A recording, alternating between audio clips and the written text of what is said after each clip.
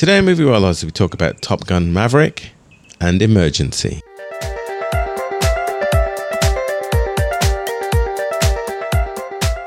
It's time for Movie Warlords. Hi, this is Joe. Hi, it's Rashmi. And Yasdi as well. Movie Warlords is your weekly dose of film reviews, movie news, and general banter in theatres, on DVD, online streaming, or in the back of an airplane. If you love the movies, this show is for you. Hello, hello. Hello. Greetings. Here we are again, recording a podcast, and boy, am I excited to talk about one of these movies. But before I get there, I guess we should talk about pickleball, because that's what we do on a movie review podcast.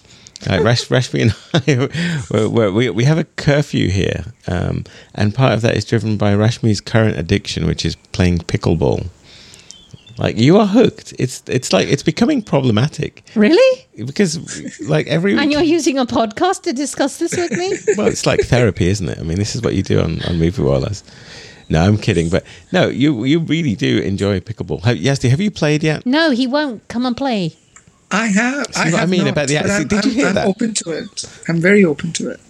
I want to try. Yes, you're as open to it as you are to hip hop, which I've tried to drag you to. No, I'm not going to do it. No, but at least you've done that. You've done that class I've with done me. that once, yes. See, I'll try everything once. Yeah, Yes. eventually. So for those that don't know, pickleball is like half-size tennis, right? It's played it's the with same dimensions as a badminton court. and it's played with paddles rather than rackets, and it uses a kind of a hard plastic ball with holes in it, a wiffle ball, I think they call it. Correct. But it's kind of sweeping the nation at the moment, and luckily where Rashmi and I live, we have tennis courts that we never use them. Even though I love tennis. And somebody mentioned pickleball. We was like, oh, it's okay, let's give it a go. And it's actually a fun game. And number one, I suck at tennis, but I can play pickleball. And I think the level of fitness, even though I think being fit would be a big advantage in pickleball, it's not as demanding physically as tennis. There's not as much running around. The ball can be controlled. It depends who you play with. Some folks play it kind of like a half-size tennis. Others play it a bit more strategically. So, it can be a power game, but it's mostly a skill and strategy game. It's super fun. But it just makes me laugh how, like, Rashmi schedules pickleball once, twice a weekend. Everyone that we know has had invites to play pickleball. If you're listening to this and you would like to play pickleball, mail at moviewarlords.com or text Rashmi, because honestly, it's no, I'm serious though. You love it, and that's what we're about to play. I know many people who do. Yeah. They absolutely love Yes, it. you have to come and play. Yeah, I will. I noticed Yazdi chose to do a remote recording today because I threatened him that he might have to stay for pickleball Is that what after. happened? Yeah, I think okay. so. I know Yazdi's game. Yeah. Okay. Yazdi, little dumpling. Okay. All right. Skills and strategy. I love those two things. Why pickle? Yeah, I don't like their name. It's a good question.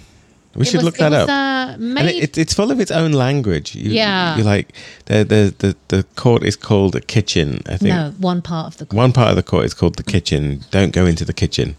It's kind of The no volley zone. that's what it is, yes. But the racket has a specific name, and there's nicknames for people. You can call people lobsters because they do lots of lob shots.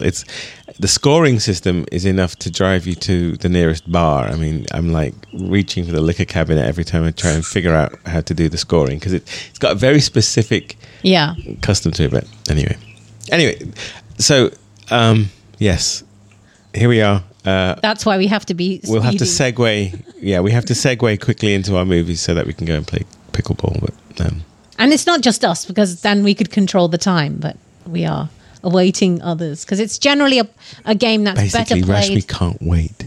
It's better played in pairs. And Rashmi can't wait. And I can't wait. All right.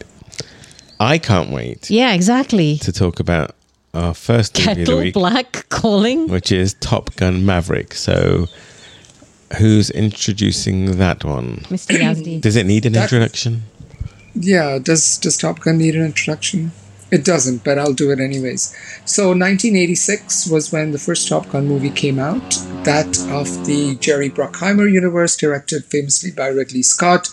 It took a then unknown actor whose only hit in Hollywood had been the cheeky movie Risky Business, and made an action hero out of him. We are, of course, talking about Tom Cruise, who kind of rose to unknown international acclaim after the tremendous hit that was Top Gun, the movie, which was shot predominantly, I did not know at that time, but it was shot predominantly in San Diego at the naval base here, and starred Val Kilmer, Anthony Edwards, Kelly McGillis, and Tom Cruise.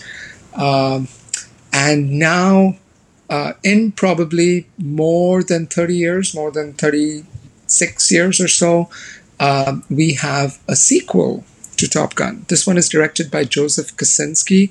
Joseph Kosinski famously has done many collaborations with Tom Cruise. The most remarkable one, I think, was the movie Oblivion that we all saw with Tom Cruise and liked a lot. That was a sci-fi movie. Joseph Kosinski had directed that, and it's based on a new script, obviously. And the credit for the scripts is pretty long. So Jim Cash and Jack Epps Jr. are credited for creating the original characters. The story is by Peter Craig and Justin Marks, and the screenplay is by Aaron Kruger, Eric Warren Singer, and Christopher McQuarrie. Again, Christopher McQuarrie is a name very familiar to those who are familiar with Tom Cruise's universe. Christopher McQuarrie has been directing, I think, the last 2 or 3 of the Mission Impossible films. So this is very much a Tom Cruise enterprise, and this movie was supposed to be released in early 2010, I believe, and then 2021, and then the pandemic happened, and while James Bond and many other movies gave in and ultimately did release, this one held to its guns and to its top guns. To its top guns, yes. And here we are at hopefully the end of the pandemic, getting released internationally and making a bucket load of money. So the IMDb one-liner for the movie is that after more than 30 years of service as one of the Navy's top aviators, Pete Mitchell, aka Maverick, is where he belongs, pushing the envelope as a courageous test pilot and dodging the advancement in rank that would ground him. The movie has some of the older actors, such as Val Kilmer is here, as is, of course, Tom Cruise.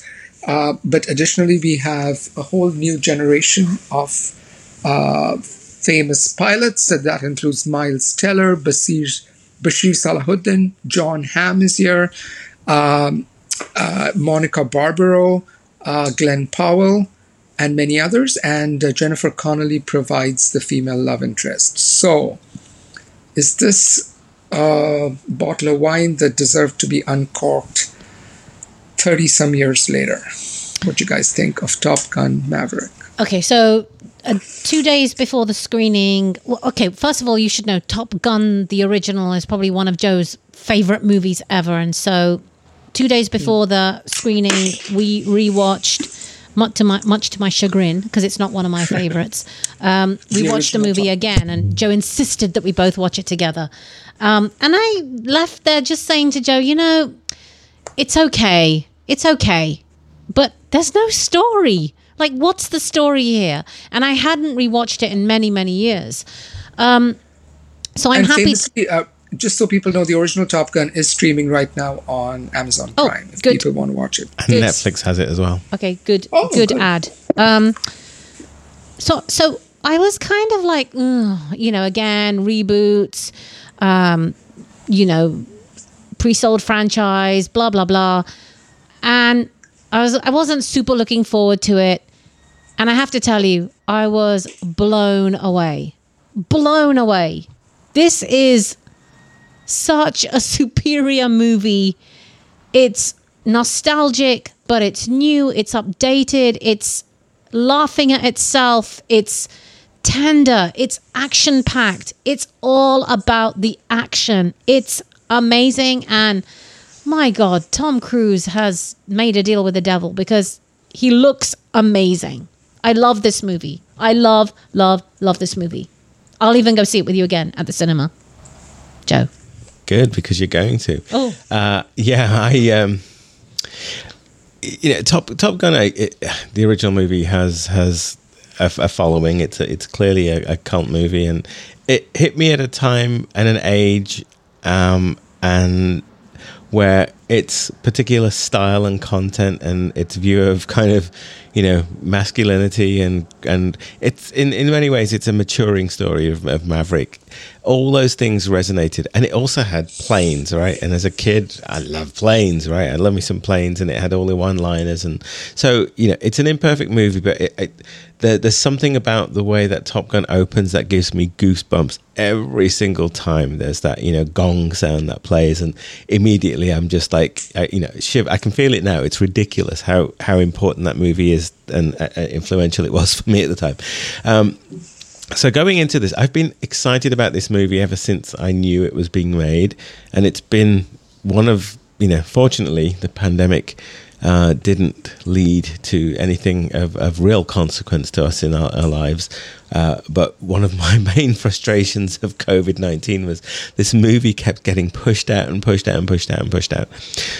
So Maverick, yeah, it's as close to perfect a job as they could have done with this. I think, you know, when you look at the original Top Gun, and I'm glad we watched it a couple of days before, because there are lots of references that I may have otherwise missed if we hadn't.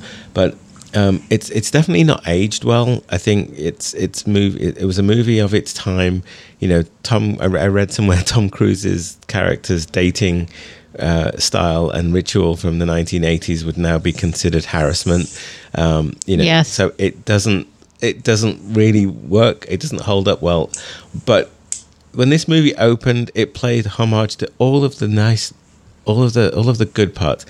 The opening credit sequence is almost a shot for shot copy with updated planes of the original movie. But at that point, I was already like melting as a pool of like giddy, you know, childhood hormones and excitement. And then it just got better from there. It works really, really well. I don't think it makes any serious missteps. I think the beats in the movie and the corrections it kind of makes. The bar scene is definitely like we didn't do this right last time. That was a bit, you know, sexist, and the bet over whether or not the guy could get with the woman, you know, they changed it for a bet over a game. You know, they tried to kind of say, yeah, we knew that was not right, or it's at least not right for today's time. But then it amps it up all the way. And yeah, there are some moments where you kind of roll your eyes. This couldn't really happen. It's improbable. No, of course not. It's a Tom Cruise movie. It's Top Gun. It's an action movie. It's big. The flight sequences are just, they're impeccable. So just, yeah. I am a big fan of this movie. This is made for me and the kind of movie fan that I am. It's perfect. As we can tell from the intro of Joe's. Yeah. What Joe thinks. That was Joe's intro. Okay, Yazdi. I could do a podcast about this on my own. I think you could, yeah.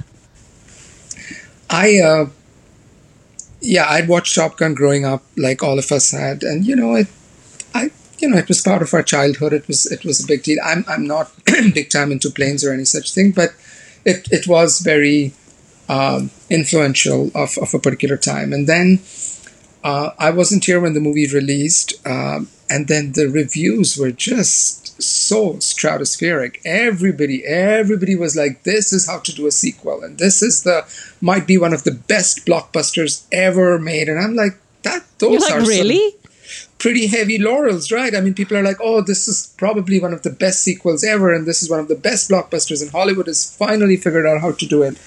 And so I went into this with a lot of trepidation, like, really? How can you? Because I think just the level of difficulty here is really high. I mean, that movie has not aged well, like you said.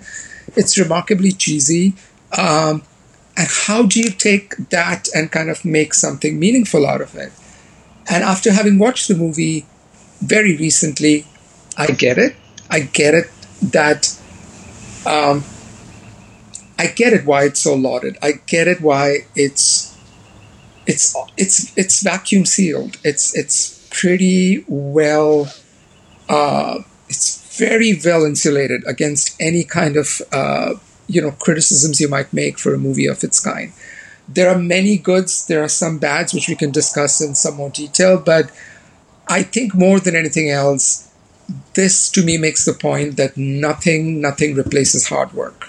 These people have worked hard. They've worked hard with the script. They've worked hard to kind of undo the wrongs of the previous one. They've worked hard to kind of make it relevant to the current times.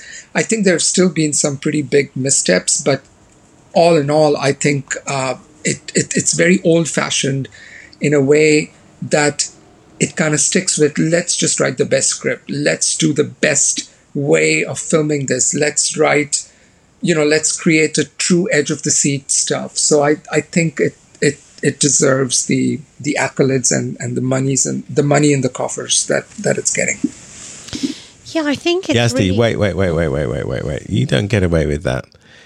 You admire it, but I'm not hearing you liked it. No, I liked it. Okay, I liked it. I enjoyed it tremendously. Because I was at the edge of my seat. I forgot that I was watching a movie many times, which is, okay. I heard a lot of admiration, but no emotion. I'm like, wait a minute. Well, there's a couple of things which really bother me about it. But yeah, we'll talk more about it. It's a good job we're doing this virtually, Yazdi. I might be reaching across the table to shake some sense into you. Okay. Yeah, I think what I loved about it most was, they made a real effort to have a fully fledged story with a beginning, a middle, and an end. And I think it kept enough nostalgia, right? Like I almost had tears in my eyes with the scene with Val Kilmer. And to see those old faces again, because we grew up with them in a sense. And I like how modern it felt. The addition of some females in the academy, and I think diversity. Diversity, and Jennifer Connelly did a great job. I just think it did a really good job of update. Like it still kept that nostalgia. I felt nostalgic. It was like going to a 30-year school reunion and seeing your friends from 30 years ago and having those same connections, but everything's updated too, and it felt relevant. And I like the action scenes, and the plane scenes were breathtaking. Again, when I was probably like 12 or 13 years old, I wanted to be a fighter pilot. So that left very quickly. But, it was thrilling. It was literally like being in the plane with them. And I know they took great pain to have the actors in the planes, and the CGI and all of that. I know they've this is painstakingly done, and it paid off. The payoff is fantastic. For movies that I'm this excited about, I never watch trailers, but I did, because of the delays here, I thought, well, I'll watch one of the trailers. And one of the trailers they put out was a making of featurette, which talked about how there was a whole training program for these actors so that they could go up into these planes, and they're not green screen. They were in these planes shooting these shots. You can see the G-forces in their face. It's not simulated. I'm sure there's inserts here and there, but for the most part, what you're seeing in the air was shot in the air, and props to these actors for even going through that, because there's some really physically demanding shots. So the cinematography is spectacular. And you mentioned Jennifer Connelly here. She is pitch perfect in this, right? She's age appropriate for Tom Cruise, which I'm kind of glad that they didn't do that misstep. But it's also that thread was very believable in everything just kind of clicked for me. And I think there's so many places where I thought this could have tripped up, and interesting to hear from you where you thought it might have. I mean, yes, there's some contrivances towards the end in terms of, who needs rescuing and those kind of moments, and that felt a little bit larkish. It reminded me of J.J. Abrams' Star Trek, the very first Star Trek, where they're kind of running around in enemy territory, in situations which would ordinarily be almost instantly lethal. They somehow managed to prevail. But of course, they're always going to prevail because it's an old style Hollywood movie. Yeah, Yazdi, tell us about what you think were the missteps. Before I do that, I will say what I really liked about the movie, and then I'll talk about the missteps. what I liked about the movie is, number one, the script. It's always about the script. Damn it. Duh. It's always about the script. And this script is tight. It is focused. It is old-fashioned, and it's resolute single-mindedness. At the very start of the movie, or maybe half an hour into it, we are given, this is the challenge for the fighter pilots. And the entire movie is about that challenge. Okay, there is no subplot B or subplot C. And it kind of makes the case that, scripts can be written that are airtight, and you need to stick with one thing. And, I really am really annoyed with the Marvel universe, where you have all these 10, 15 other subplots about other characters, and they never really resolve. And then you're supposed to have watched 5 movies ahead to understand what's happening in this movie. So I really like how tight this particular script is. I like the time. I like that the movie takes the time to develop these new characters. You get to know the Glenn Powell character. You get to know the Miles Teller character. You like to know I think her name is Phoenix, the Monica Barbarossa character. It doesn't just create these 2-dimensional, paper cutouts for them. You get to know this new batch of people. And then, like you have all said before, I love that the movie kind of avoids all the pitfalls of resurrecting a story this old. It knows what to repeat, but it doesn't just retread everything.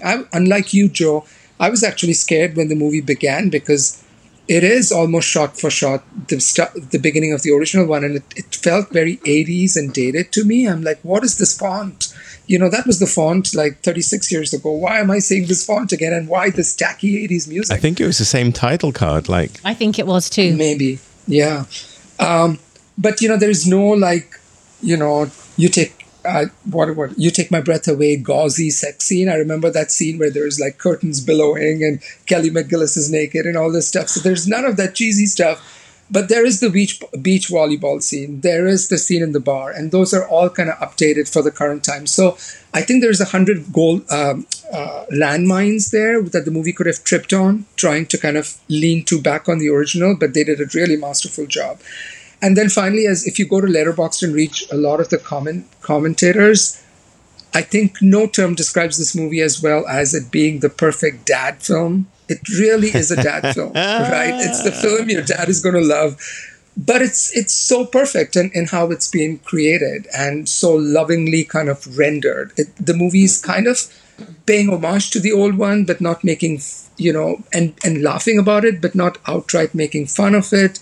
So I liked all of it. The 2 things I didn't like, and the first one really galls me the most, which is that the movie totally cops out in terms of presenting an enemy. The enemy in the entire movie is referred to as the enemy. It's not Iraq. It's not some other country. It's some random, unknown, unspecified country. Come on.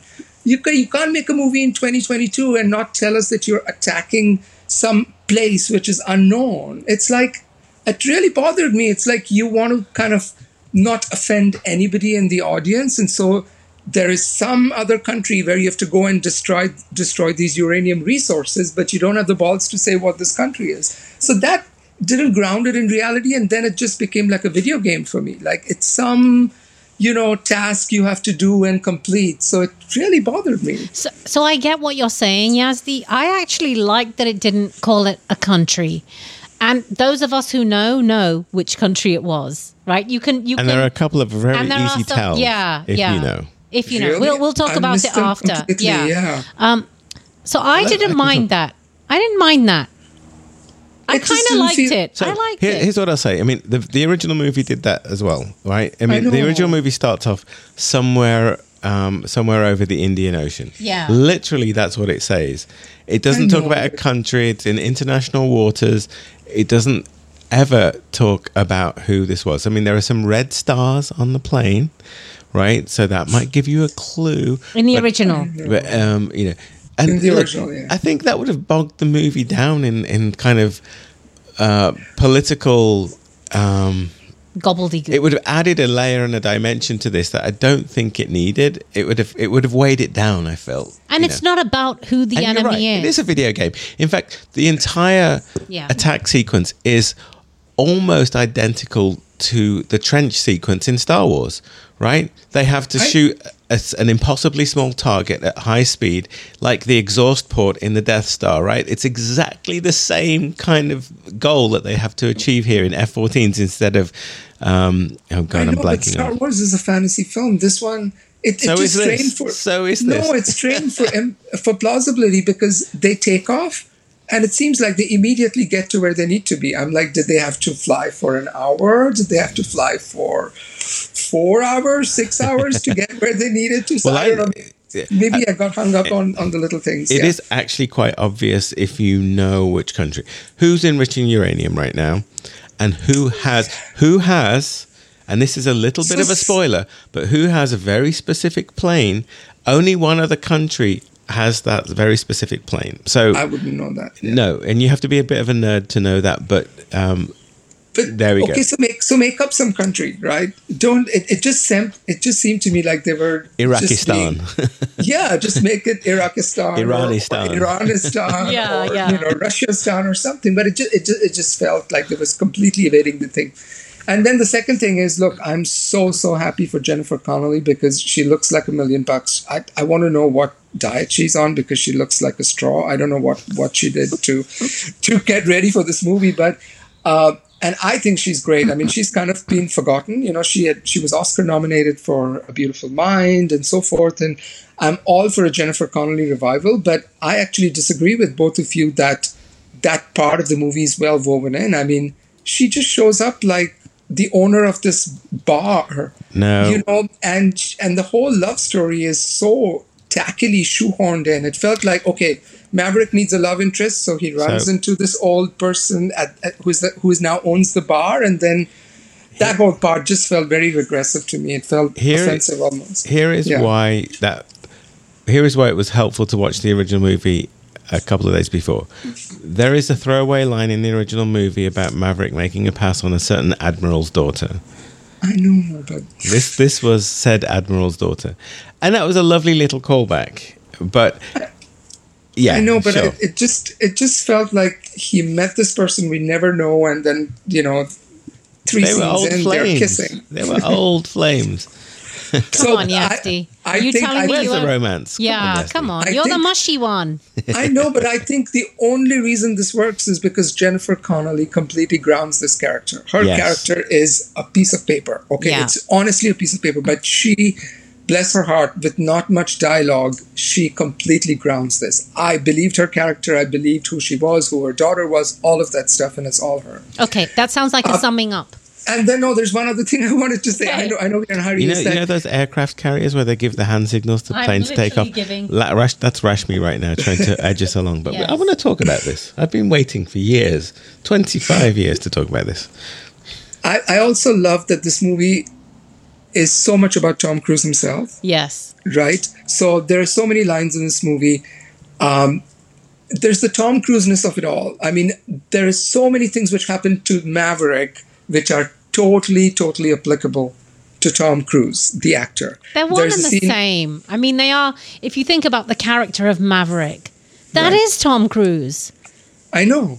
So that really works to the movie's advantage. And I actually think Tom Cruise looks older in this, but older in a very realistic way. Yes. So I'm happy for that as well. I think he looks better here. Damn good. Yeah. So all in all, a stingy 8 out of 10 for me. The movie does 100 things right for the 2 things it doesn't. I think people should believe the hype and go see it if they haven't already 4 times. Joe. It's everything I wanted it to be and more, which says a lot given how much I was anticipating this, right? So, high expectations can be a killer. And when a movie, checks all those boxes for you, despite its imperfections, I can't fault it in any meaningful way. And it's going to be up there on my list of purchases. It's going to be there as a movie that I watch over and over and over. I think I'm going to feel as fond about this movie as I do the original. And so they didn't put a foot wrong for me. And for that, I can only give it my 10. I mean, I loved it. Wow. It was excellent. It was everything I wanted it to be. And that's a biased 14-year-old Joe still talking about that, but that's what this movie did. It made me feel that way again, and movies don't often do that these days, and so I applaud it for that. Yeah, it's a 9 out of 10 for me as well. It was fantastic. Yeah. And this is someone who would have given the original one probably like 6 out of 10, 5 out of 10, very average. It does improve on the original in almost every aspect. Every aspect. Just the last half hour of the movie is just pure. Yeah, and I love John Hamm. We didn't even mention John Hamm. He's a great addition. We have to make a recommendation. I have to make a recommendation for this to be seen in the movie theaters. Yes, the action sequences will work on screen at home, but boy, is this is the box office movie, right? This is why we need theaters. This is why we need cinemas. This is all about everything that I think Hollywood can create in terms of spectacle, and it delivers in spades. So go see it big, and go see it while you can, because you'll miss a treat if you don't.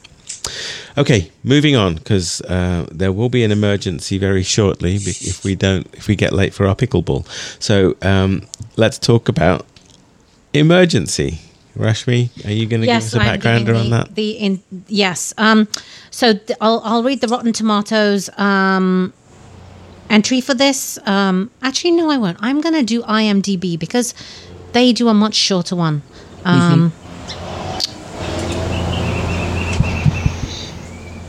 Sorry, I was so involved in thinking about Top Gun.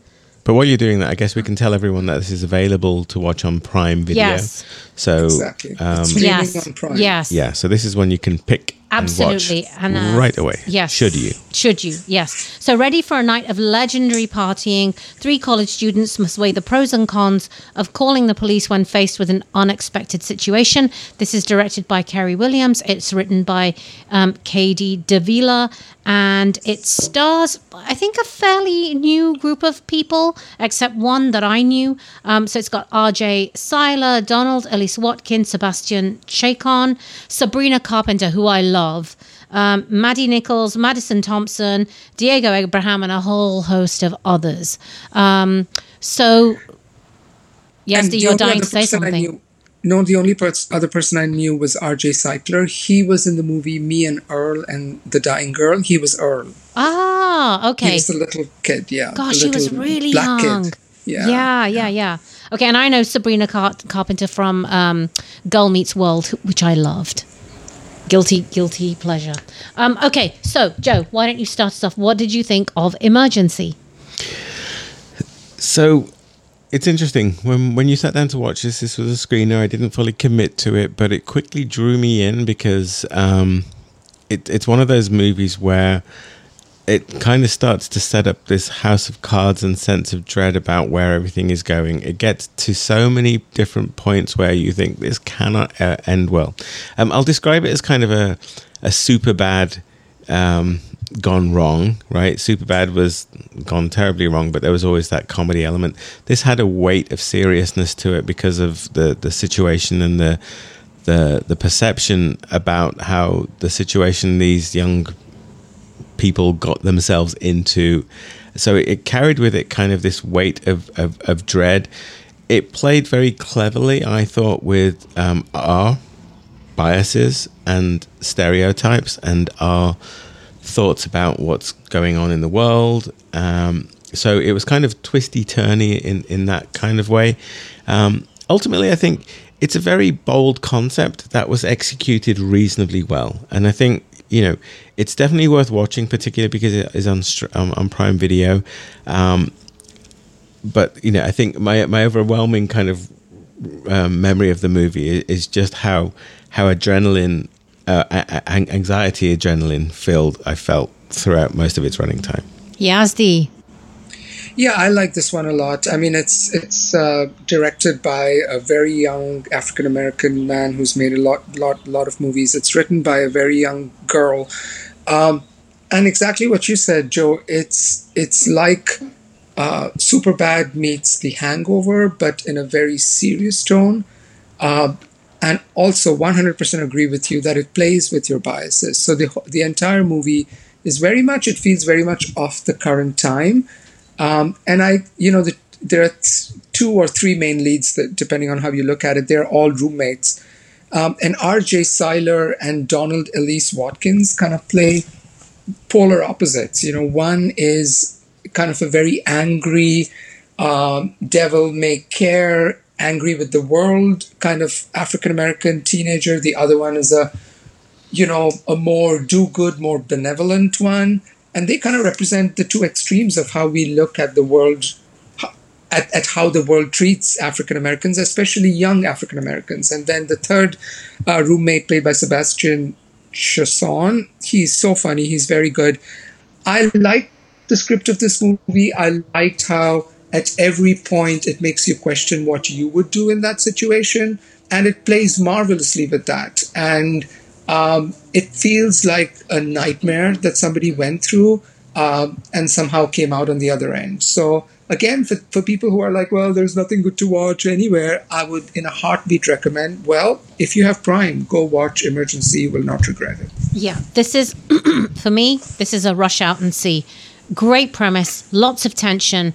The racial question at the center of the movie is fabulous. And it's one we always talk about when we're in our, when we're on our dining rooms in groups. It's anxiety raising, blood pressure raising. I love that it's a light comedy mixed with absolute horribleness. It's basically a disaster movie, a misfortune after a misfortune after a misfortune. And the direction is fabulous, considering this is a, fairly young, new director.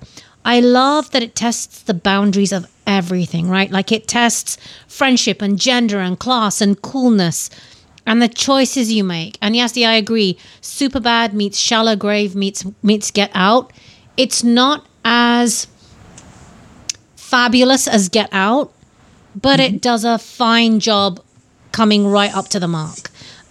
I just love how, Yazdi, you and I think all of us have experienced this, when you are another in a group and how that shows up. And when you meet not the others, the ones who are supposed to be the same as you, even within that group of people, how there is such diversity. So even within a population of an ethnic minority, you get extremes, and it covers that so well. I love this movie. Yeah, I think it kind of deftly handles some of those moments that I remember growing up where I felt that by being an outsider, by being different to everyone else, I would somehow be judged differently, and that the different assumptions would be made about my behaviors and how certain situations arose. And the example I'll give is a friend of mine at a very young age did something incredibly stupid which could have resulted in a very serious injury to another child, and the judgment that was passed on me versus my friend who had actually perpetrated the thing was very reminiscent of how I think these kids could have been judged in their situation, right? So I get it, and I think the movie really nailed that feeling, and asked some questions, and then it also did some reversals, right? Because I think if you've been judged in that way, then you put on a coat of armor and then you cover it in spikes, and I think that then leads to a set of behaviors which are almost self-fulfilling. So again, the movie handled that kind of journey really well and cleverly. And again, it seems like an easy concept, but actually the execution of it here is masterclass, right? They did it right, and I think they did it in a way that got its point across exactly as it should have. It left us, like you say, it exposes our own biases and then flips them around on us. Yeah, and I mean, I think part of the reason why the movie was so effective is because the central, the thing which kind of triggers everything. For me, the solution was very obvious. I was just like, call the cops, and end of discussion, just call the cops. And I was so frustrated. I'm like, no, just call the cops. And they don't do that. And it's only when you think about it, you're like, yes, for me, it's such an obvious choice, but I'm not the person living that life in having lived the life this person has lived. And so the choice they make makes sense in that situation. And so it's very well grounded. And I love that, the main final crux of the movie falls down on whether somebody is able to save some bacteria which might have been left out too long. So the inner scientific geek in me just loved that. Yeah, so I love that too. It's a wonderful script. It's a wonderful script. Not often you get a little bit of microbiology thrown into a mainstream movie. And the three actors, the three leads are terrific. I think Donald, Elise Watkins, R.J. Cycler, and Sebastian Chacon, I don't know how you pronounce it. They are very, very good. I can't wait to see what they do next. Yeah, I can wind this one up. Fabulous movie. It will be an emergency if you don't watch it. Go out and watch this. 9 out of 10. I love this movie. It's an 8 out of 10 for me. Again, very well executed, very thought-provoking. Reminded me of the way I felt after I watched one of my favorite movies of all time, which is Crash, about its discussion of race and interplay and prejudice and bias, and to think that this is a young director and crew, they've accomplished something pretty remarkable here. Good stuff. Yazdi. Yeah, I think it's a commentary on how broken our film distribution system is, that more people don't know about a movie like this. I think this movie deserves a lot more attention, a lot more love, and if this podcast makes people go out and watch this movie on Prime, then I think our job is well done. You need to watch this movie.